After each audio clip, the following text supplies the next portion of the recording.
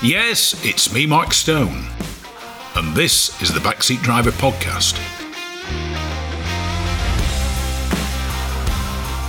I'd like to welcome to the Backseat Driver radio show James Tucker, racing driver, event organiser, commentator, catering company owner, and a man who started his racing career in a make of car most people do not associate with circuit racing. James Tucker, welcome to the Backseat Driver radio show. Good day. How are you? Not too bad at all. It's the weather is pleasant, and basically after I finish this, I'm going to go for a blast in the Morgan and just thoroughly enjoy myself, if only for 30 minutes. I had a Morgan for a period. It was a white one. Yeah, enjoyed it immensely. The wooden chassis and going over the bumps and so on and so forth was a joy. Yes, it reminds you just to what a bad condition the British roads are in just driving a Morgan. Yeah, yes. Now, as I said, you started your racing career in a strange way, in many ways through giving somebody a lift, and it went on from there in many ways, didn't it? Yes. I was running a commercial kitchen company, and one of my staff, Jane, said to me, "I've got a customer who wants a kitchen. Would you come down and have a chat with him?" So we went down and had a few beers and a chat, and time went on, and about 2:15, she suddenly panicked and realised that we had to go and pick up her son from school. So I drove her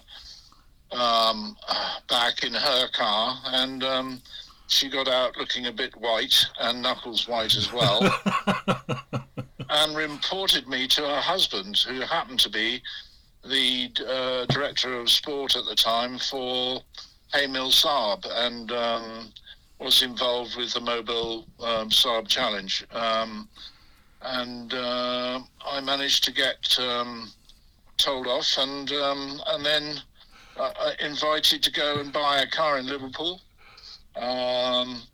which I had to buy myself, and then he said he would sponsor me for the rest. So I didn't pay for anything, but started in April 82, last on the grid at Thruxton in the freezing cold, managed to overtake somebody and felt very happy about the whole event. A personal victory, sir. Oh, absolutely. Yeah. By the end of the season, I was leading the amateur championship, and from then on, we moved up the ladder, or sideways, or whichever way you like to say. But we learnt from all our mistakes, and that's basically what you do in motorsport. True. I mean, the Saab was always been renowned for being a rally car, but which Saab was it, and how did it perform on the circuit? It was a Saab 900 turbo. The turbos were restricted to one bar and had a pop-off valve. And basically, they were very quick but very heavy. Yeah. They were quick against each other, but not against anything else. Yeah. Yes. So, yeah, but basically, they brought in people including Damon Hill and Jerry Marshall and Tony Lanfranchi and other guest drivers. The problem being, of course, Jerry Marshall and Tony Lanfranchi make everybody else look slow, don't they, in saloon cars? Well, yes. He was renowned for his tip and tail. He was a gusto of life. He had endless energy and endless numbers of packets of fags. I don't think anybody will be surprised when I say I think it's something that I, and potentially you also, emulate, is that part of it all. Well, yes, and that's why in this COVID thing, I've locked myself down and I'm enjoying a brief break from work. still work at my tender age. So now, from Saab, how did your career progress from there? I went on to the Firestone Championship, which I was still supported by Haymill, by Paul Whitehouse. He put a couple of mechanics with me, and we went and had a go at that in a new car. Bernie, my mechanic, said to me, "Right, do you really want to do this?" I got a brand new car sitting on the forecourt, and he said, "We're going to have to rip all the interior out and put a roll cage in it and do all these things and so on." And I watched this car being ripped to pieces and bits being put in the skip. But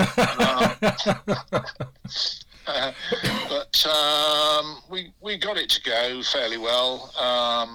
We were sort of mid-running at that stage, midfield, and I enjoyed it, and then moved on from there to Lancia Integrale, which obviously Saab didn't promote, but I remember you were saying when we were chatting earlier on, the Integrale was fantastic, up to about 120, then it stopped. Yes, it was a brick.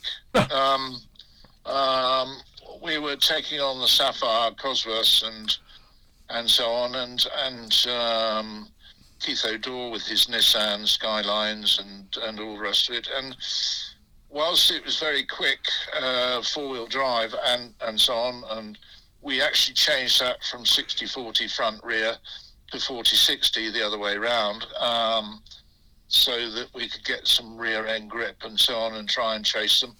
But that again, we had some fun at Donington one particular weekend. We qualified about the 13th midfield, and Bernie, my mechanic, went and got a big heavy brush and brushed the track in front of us, and we managed to get up to second by the time we got to the first corner. Redgate. Well, yeah. Well, for the second race and the third race of the day, everybody was brushing the track in front of the cars. So we actually brought in something, and I think that was actually went quite a long way. I think even touring cars adopted some of the ideas. If something appears to work, it will catch on very quickly in racing, won't it? No matter how strange it might seem to be. So, yeah. I mean, from the racing, you eventually moved. You carried on racing, but you eventually moved into the organisation of it. What caused you to stop racing as such, or decrease the racing? Well, I moved from production saloons, and a guy called Willie Moore from Milton Keynes basically said to me, "Why didn't I go to the Nürburgring?" And we went to the Nürburgring a couple of times, and then decided to take on the 24 hours. And I had done sort of 3 and 4 hour races, sharing the drive with somebody else. And then we did a 6 hour with 3 people, and built it up to doing a 24 hour race with 4 people in the car. Yeah. I got the bug because 20-minute racing is fine, but it's over too quick. And the Nürburgring, we went there as Brits, has a start number of 200 cars. Yeah. So there are 200 cars starting the 24-hour race, or I think in the past few years even 240. I mean, that's a serious number of cars to have on a grid, isn't it? Yeah, they separate them sort of 60 cars at a time and leave a minute or 2 minutes between each grid, and they start them all at the same time. But the front 60, 70, 80 cars is GT 3 Porsches and you know, proper kit. And then it goes down to the BMWs, then it goes down to the smaller cars and so on and so forth. Yeah. Like, a 2-litre Honda or something like that. you got to also realise that the track is sort of 13, 15 miles long. Yeah. Including the Grand Prix circuit, and from one side of the track to the other, it can be sunny, it can be raining, and even in May, it can be snowing. Yeah. So you're right up in the mountains, and it's a beautiful spot. And you're going through the trees, and the trees are all pine, so you get all these droplets of pine mixed with water, and that creates like a moss on the track, and literally overnight the track can go green, as Stuart called it, green hell. Yeah. In the Grand Prix cars, as they raced there in their day. But every lap is different. Every corner becomes a challenge, and there are a lot of them. Oh yes, I've driven it on a few occasions, and somebody said, well, after a while you get to know a circuit. I said, you will remember parts of the Nordschleife. I said, but you have to be there virtually every day to get to the stage where you can remember it, because it is so long, as you've just said. Yes. I mean, Willie Moore went on to being what they call a ringmeister, along with Sabina Reck, or Sabina Schmidt as she's now known, who is the girl that did the transit van on Top Gear. Yep. And you meet all these characters, and as you kindly said, I retired at 45. The reason for that was I could no longer see the people on the bank, let alone see the things in front of me. So I felt that my eyesight had done me in, and basically we went to Sabina's restaurant called the Piston Klaus one evening. I think we came out of that about 4 o'clock on a Saturday morning. Yeah. When the sun was coming up, ready for the 24-hour race. And we discussed ways in which we could bring endurance racing to the UK. Yeah. So my job was basically, I was given the job, thanks to Ian Donaldson and Willie, and Sabina for that matter. And basically, we wrote the rules and regulations. We approached the MSA, Motorsports Association, as they were called in those days. And John Symes, who was the safety officer, and myself wrote the rules and made up the way in which we could keep it in a sensible line with regard to value for money, because there weren't the breaks in the day, so you could make up. You could use that quarter of an hour break between races as part of the race. So we were saving time and saving money, and we could reduce our prices accordingly, and therefore it became attractive to people sharing a car. When they hadn't got enough money to run it on their own, they could actually bring in somebody, or if they hadn't got much talent, they could bring in a professional to help them out to get to the front. Yeah.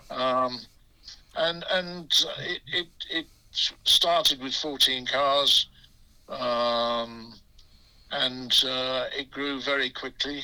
I started with a man called John Van Es, who was Paul Whitehouse, a friend of Paul Whitehouse at Saab, and we found a £10 note and started a kitty. And that was it. That was how the European Endurance Racing Club, which later became Britcar, started. And we weren't very good at our paperwork, and we were at Brands Hatch, I think, for about the third race, and we were standing in reception signing people on, or trying to sign drivers on and so on. But there were so many of them that we got ourselves in a mess. Yeah. And Claire Headley, who now runs Britcar, who joined the company by walking into that office and saying, do you need a hand? Right. And then she stayed for 25 years. Yeah. And now she runs Brit Car in the Endurance Championship and also the Trophy Championship, and is doing very well. I'm very pleased for her. I mean, the one thing is, the racing world, especially in England, understand endurance racing, but to people outside it, it's a bit of a rarefied world. They've nearly all heard of the Le Mans 24 Hour, which is often described as the British holiday hosted by France. But it's a completely different world, is endurance, as to how you go about it, the teams, the cars, the different classifications. Where F1, technically every car is identical, or near to being identical. Endurance racing it's open to all types of cars, all sizes and classes, and in many ways all types of drivers. As you said, you get the professionals, the gentleman drivers, or the amateurs. It is an unusual form of racing for people who don't particularly understand it. Yes. Going back to my first 24-hour race, which was at Snetterton, and it was called the Will Hire. It was run by the BRSCC, and the chairman at the time was a guy called John Nicol, who I became very friendly with. And I did that with Gary James and his Golf. He had a Mark 1 Golf, and we were up against Cosworth and all sorts of other bits of machinery, and we were being lapped on a regular basis. But within our class, we had a fight on our hands, because there were 8 or so cars in the same class, and one lap you'd be up and next lap you'd be down. The reason for that, somebody was refueling or somebody was saying this, and there was a competition. And the thing about it was the garage doors were open, everybody helped everybody else, the spanners were passed, the tea was passed, alcohol was passed occasionally, but the whole feeling of it was of a family group, and it was close racing, believe it or not. Even though certain races maybe cars were 5 or 6 laps in front. That over 24-hour race is not a great distance, and it could be made up. Somebody just needed to make a mistake and dent a corner, and it needed to be straightened up. Could take 20 minutes, and you could make that time up. And it was good competition. I went on with John Nicol to 94, and then in 94 the Will Hire was cancelled because of the recession at the time, and there were very few cars out there. And I promised him that I would bring endurance racing back, and it took me some time, the money markets and so on. And then in 2005, I managed to get our first race at Silverstone. And that was done by going to the councils, the parish councils first, and asking the chairman of each of those councils, the Silverstone and Whittlebury, to allow us to run a 24-hour race. And the limitations were purely on sound. And of course, sound is a horrendous subject, which the tree huggers love, we hate. But it's not understood. And Silverstone, depending on the time of the year, in September, for instance, it can be very foggy. Yeah. And fog is one of the worst things. Forget rain and so on and so forth, but fog and sunshine for that matter as well. Fog is one of the worst things that you can have, because you know full well that, and you've heard the stories of submarines where somebody's got a spanner and banged on the side, and you can hear that through the water, and it travels a long way, same as an elephant when it makes its call. Noise of cars travels 6 times the distance in fog. Oh, so, really? I must confess, I didn't know that. Yes, so whilst you think you're surrounded by cotton wool, the sound that you're making travels a long, long way. And we couldn't believe it when we got complaints from anything up to 12 miles away for running at 2 o'clock in the morning at Silverstone, and we had complaints, and we had to deal with that. So we had to reduce noise levels. We had to do all sorts of things to appease everything, and it all worked. And it's and the 24-hour race is still continuing today, but not in my name. Yeah. It's moved on, and Silverstone still run one 24-hour race every year. I mean, I think one of the most famous coverages of that race was when the old Top Gear participated, Clarkson, Hammond and May, and they did it in a diesel 3 Series BMW.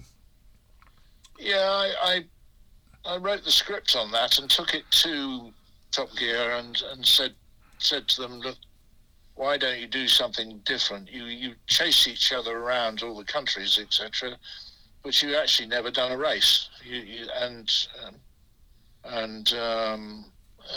They came along with 4 Stigs and signed on. We knew all the Stigs because they'd all raced in brick car at some stage or another. Even though they all had their white helmets on, they all had to present their license. Yeah. So they did the race, and the accident happened at 2 o'clock in the morning when their junior driver, Hammond, basically bumped into the leader and cost the leader his race. But I had my 17 seconds of fame being on Top Gear when I had to go into the garage and tell them in front of the cameras that they could get the car back on its wheels, and they needed a scrutineer to go back out again, and they could go back racing, and that's what they did. And it was a great success because I think we had about 5 people in the stands that year, and the following year we had about 8,000. So it was great for us. It was great for Top Gear because it was one of their top programs, and it's the only program which the leader burst into tears in the car, banging the steering wheel, having completed a 24-hour race. And that's the exhilaration you get from achieving a 24-hour race. And you see it time and time again at Le Mans and other places where everybody's in tears and hugging each other, etc., etc., because it's such a challenge, not only to the mechanics, but to the team owners and the sponsors and so on and so forth. And it's a great place to be. Endurance racing has been copied by lots and lots of people now, and it's thriving in the UK.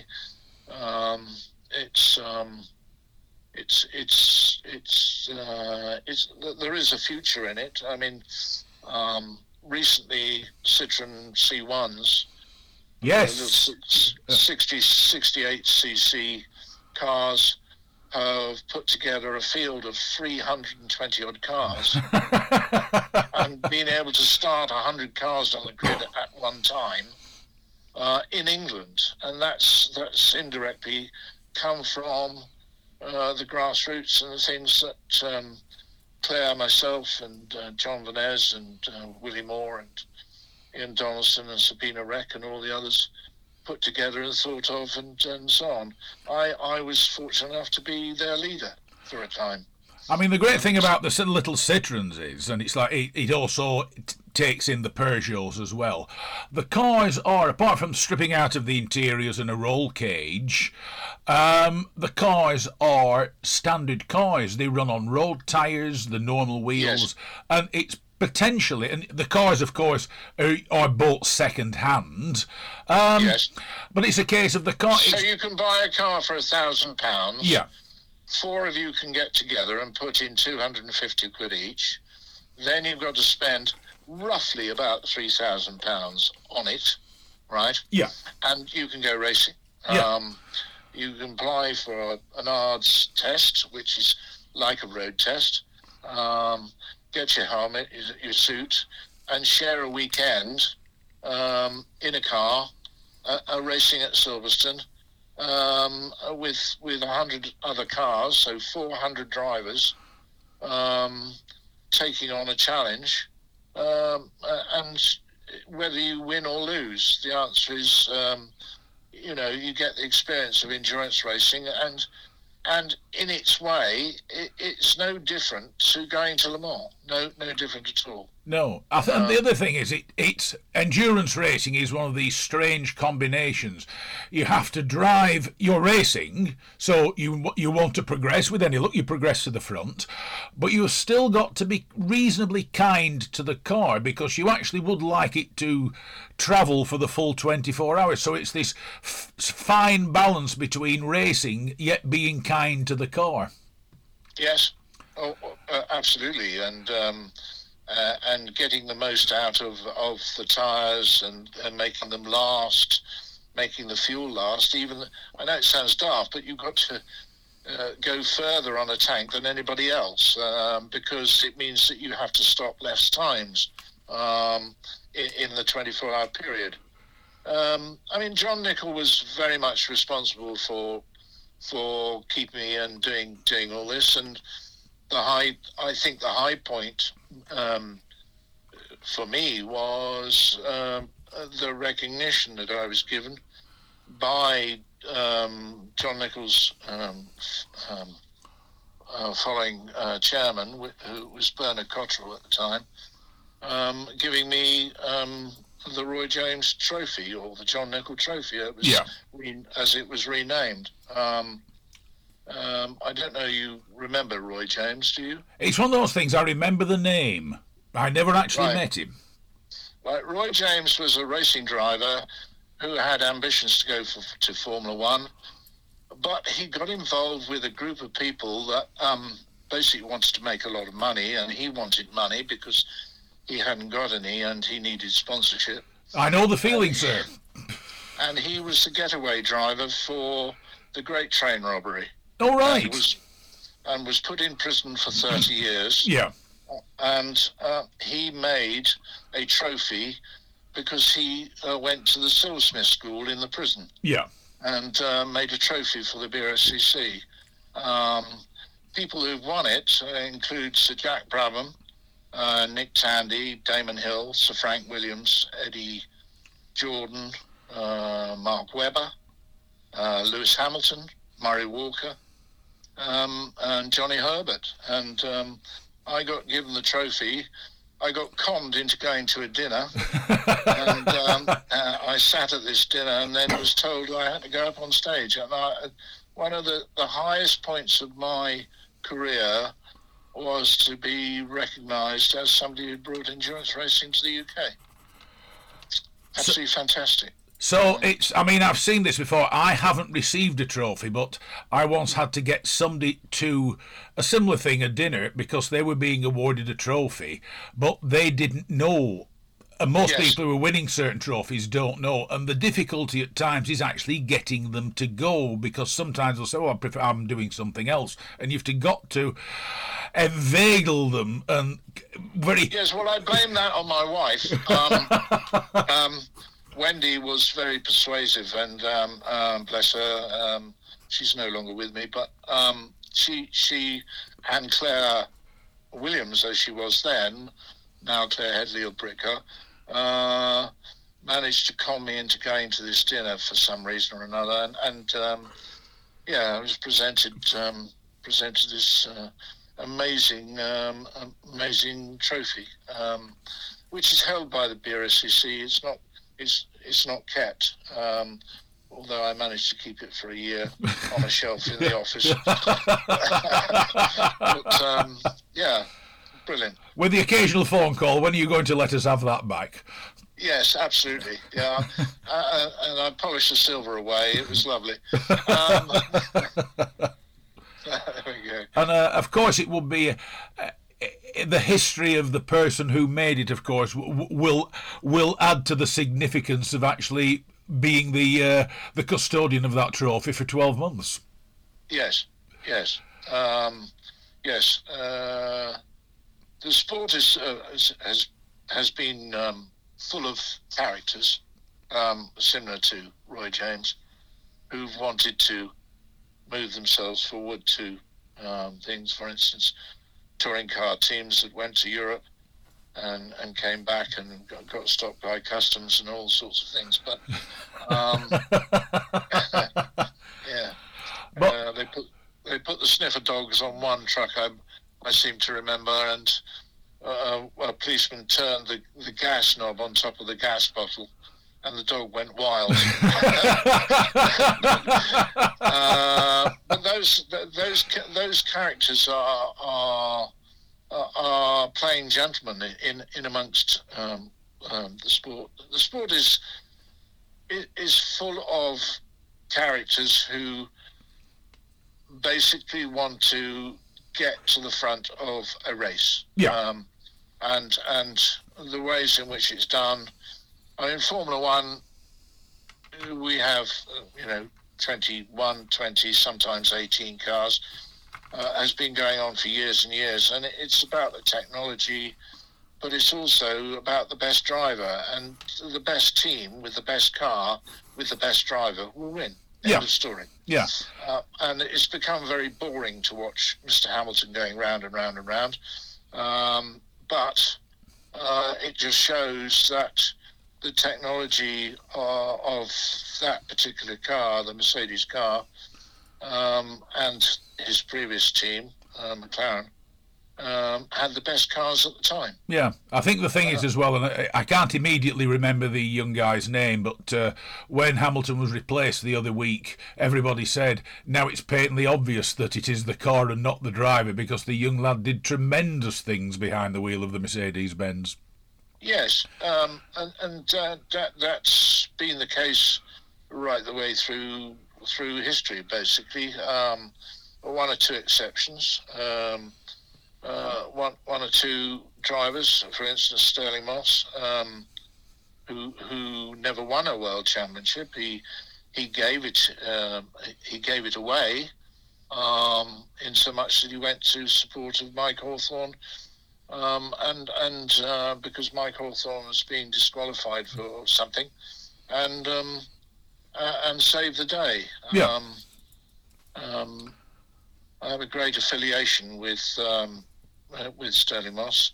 I made a phone call to ask him whether or not he would come and start my 24-hour race in 2006, 2007 year. And he had an open phone like we have now, and basically I could hear the sink, somebody washing up in the sink, which was obviously Susie, his wife, and I said to him, could you come and start the race? Oh yeah, and it'd be so much money and so and so so and so. So I said, I'm very sorry, but I can't afford that. But just in passing, your first wife, Katie, is a very, very distant cousin of mine. Yeah. Right? And he said, oh, well, wonderful. And the washing up stopped and so on and so forth. And I thought about it. And then I said, well, maybe next year we'll be able to do something or whatever.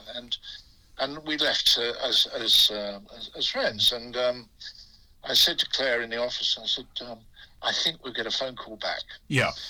10 minutes later, the phone rang, and he said, I'll do it for half the price. Right? My wife has told me I have to, because she was the best friend of Katie, my cousin. Yeah.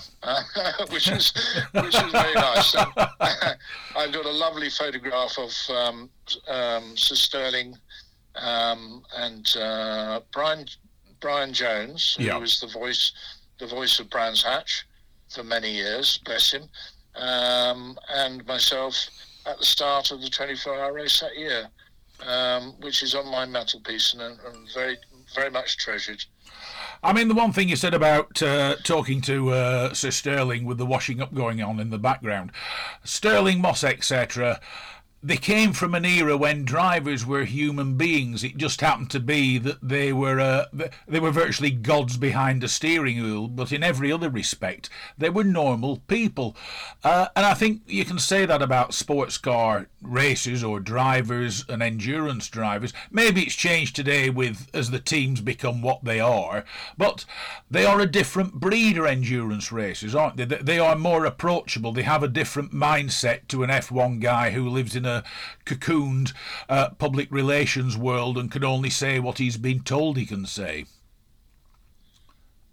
The money men have destroyed the contact with the F1 drivers. There's so much money involved. One has to have security as well. Because of the dreadful world we live in.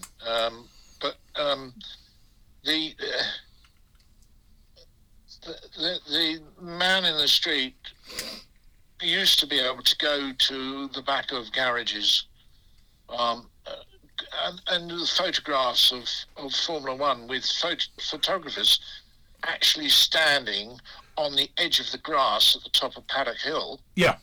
Right? Taking photographs in even up to the 80s, right? And people wandering around in the pit lane, etc. And the barriers were non-existent. I mean, take the race at Goodwood where Sterling was badly hurt. And if you go there today, there are still no barriers at Goodwood. Whereas if you go to Silverstone, now the barriers are 200, 300 yards away from the track. Yeah. Well, they've moved back, and the people have moved back, and now the cars are so small, you actually can't get to see them. The fan club rises and falls, and this year it's dropped off.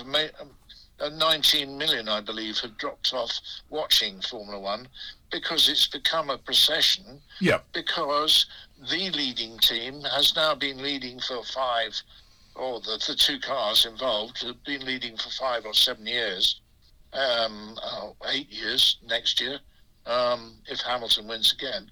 And it's just a procession. It needs to be humanized and so on, and it needs some help, I think. Yeah. Right. It needs to be different. Maybe it needs refueling again. Maybe it needs something. It's become a procession, but the problem is everybody gauges motor racing and says Formula One. Yeah. Right, because everybody's seen it on television, etc. And then there's touring cars, and then after that you don't see very much. You may see some odd races at lower level with regard to things, but Sky Television used to have regular filming of different championships, etc. They don't do that anymore, and motorsport has gone backwards because of noise. It's gone backwards because of cost. It's also gone backwards because now it's about egos and big money. Yeah. And somebody in the street doesn't feel as though they can afford to go motor racing. Well, the answer is you can. You can buy a Citroen C1, or you can go and buy a Mazda MX RX-8 or MX-5 or whatever for £2,000 or £3,000. Tune it up, give it a coat of paint that you like, and basically put a roll cage in it and go racing. So, and it doesn't have to be expensive. It doesn't have to be thousands and thousands of pounds. It can be the same amount of money as joining a golf club and playing golf. Yeah. And that's what's missing. The fact that is happening, and you can go and do and race at a race meeting, or you can go and do a track day, for instance. You could take a road car and go on track and enjoy the day and play it safe and wear a helmet and learn the skills and say that you've been on a track. Very quickly, James, before we go, what does motor racing still hold in store for James Tucker?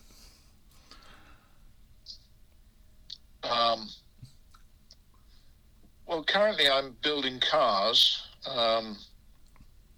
but and it's taken years. It's taken 25, 30 years for the progression of what I look at as achievement, and that is the fact that so many that I didn't think would ever go there have been to Le Mans. Yeah. Who started in little Hondas and so on and so forth, and progressed to Ferrari and then to a GT3 or big Ferraris such as the McInerney, Sean and father, and go to Le Mans, and people like Sam Hignett, Jota, who are now doing LMP3 at Le Mans, who started in Mazda MX-5s, John Gore, who's now the chairman and managing director of Aston Martin. He started in Britcar. He was a salesman for Smith's Crisp, I think, at that stage. Andrew Howard, who's raced at Le Mans and took Nigel Mansell with him, and Nigel Mansell managed to wreck the car. Jamie Campbell-Walters, Leventus, the owner of Relentless, started at a 24-hour race at Britcar. Richard Dean, who's United Autosport, with Zach Brown, who's now the chairman of McLaren, did Britcar. Lawrence Tomlinson of Ginetta. You go on, and then there's the drivers who just go to drive, and that's like Phil Keane and Johnny Adams, people like that, and that's where I have enjoyed it, being able to see people come through and move on from, if you like, a minor club, to being at the front of the world field, including the stars of television and also cycling. Sir Will Hoy, he raced in Britcar and then went on to Le Mans. Paul Hollywood, who makes cakes, I believe. Yes. All those sorts of characters have been involved in one way or another with Britcar endurance racing and 24-hour racing. James Tucker, it's been an absolute delight, but with regret I have to stop this. We're running out of time. So James Tucker, it's been an absolute delight chatting to you, and thank you for joining me on the Backseat Driver Radio Show. And thank you, sir.